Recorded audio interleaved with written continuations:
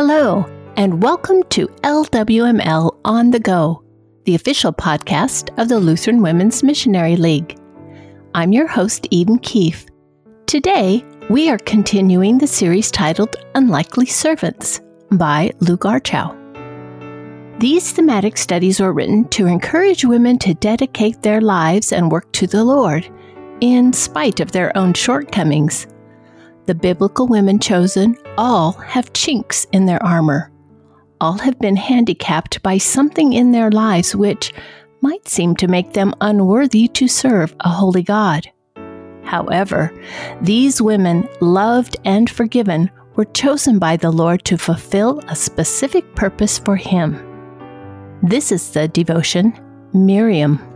Miriam is based on the accounts found in Exodus 1:22 through chapter 2, verse 10, 15, 19 through 21, and Numbers 12, 1 through 15. Who does he think he is, this little brother of mine? Psychologists tell us that birth order within the family has a great effect on each child. Firstborn children, they say, are often achievers. They tend to walk and talk earlier and have a larger vocabulary at an earlier age. Firstborns have a tendency to act cautiously, hoping thereby to avoid making mistakes. They tend to be perfectionists. Miriam, who was the oldest daughter of devout Levite parents, was the sister of Aaron and Moses, who was the youngest of the three children. Girls of Old Testament times were taught the responsibility of running a household at a very early age. Miriam undoubtedly learned how to prepare food, bring in water, and take a major role in the care of her younger brothers, all under the watchful eye of her mother.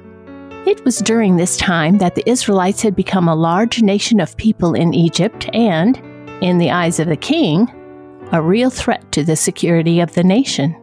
They had lived in Egypt for almost 400 years, having begun their pilgrimage there while Joseph was the ruler.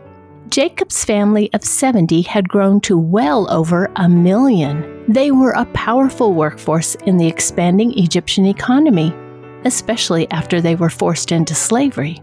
Their numbers continued to grow, so Pharaoh issued an order that all male children born to Hebrew parents be thrown into the Nile River. Certain death for each little boy. Moses' parents, along with countless others, were horrified at this directive from the Pharaoh. They were about to have a child, and when the baby turned out to be a boy, they were called on to use their imagination and ingenuity to keep him alive.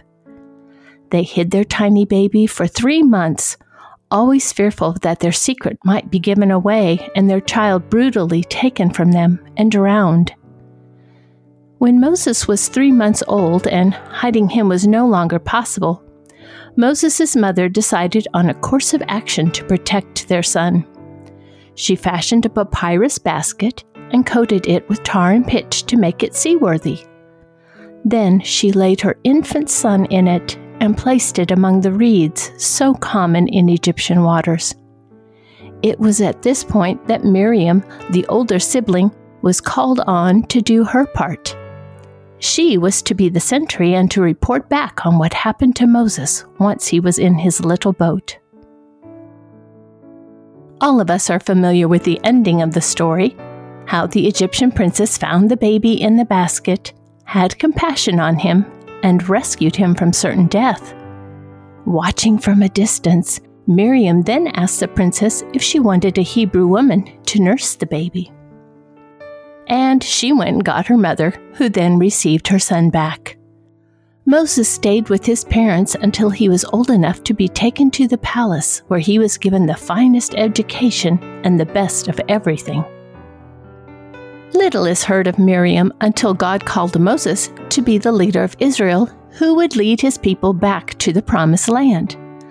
The Bible calls her a prophetess who took a tambourine in her hand and sang and danced once the Israelites had crossed the Red Sea in safety and the Egyptian army had perished in their attempt to force the Israelites back to Egypt. She held a position of honor under Moses' leadership. it may have been that he felt gratitude to her for her role in saving his life. Perhaps he had given her a position of power because of family loyalty. Later in the journey, however, both Miriam and Aaron began to talk against Moses because of his Cushite wife.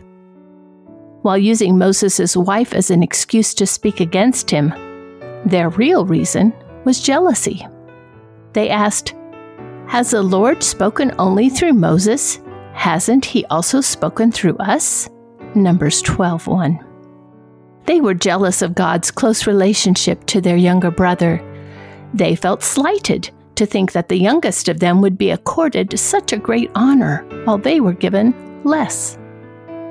The Lord heard their words and called all three into his presence.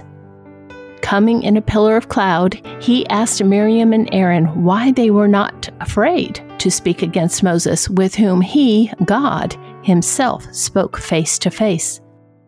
The Bible says that the anger of the Lord burned against them, and when the cloud lifted, there stood Miriam, leprous. Aaron pleaded with Moses to intercede for Miriam, which he did. God, however, punished her with 7 days of leprosy, after which she returned cleansed. You can read about that in Numbers 12, 5-15. Jealousy is described by St. Paul as one of the acts of the sinful nature. It brings about discord in the home as well as in the church. Jealousy has no place in either. Who would question God when he chooses to bestow his blessing in unequal measures? No one should. There is a lesson in the example of Miriam, who chose to question God's motives in his dealings with the members of her family. And yet, God forgave his servant in her weakness and continued to use her in his service. Will you pray with me?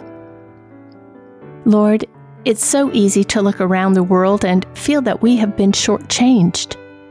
Do not let jealousy get in the way of our family and church relationships.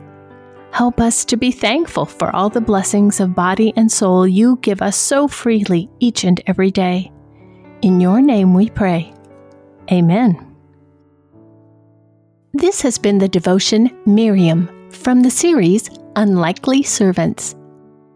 Thank you so much for listening to this episode of LWML On The Go.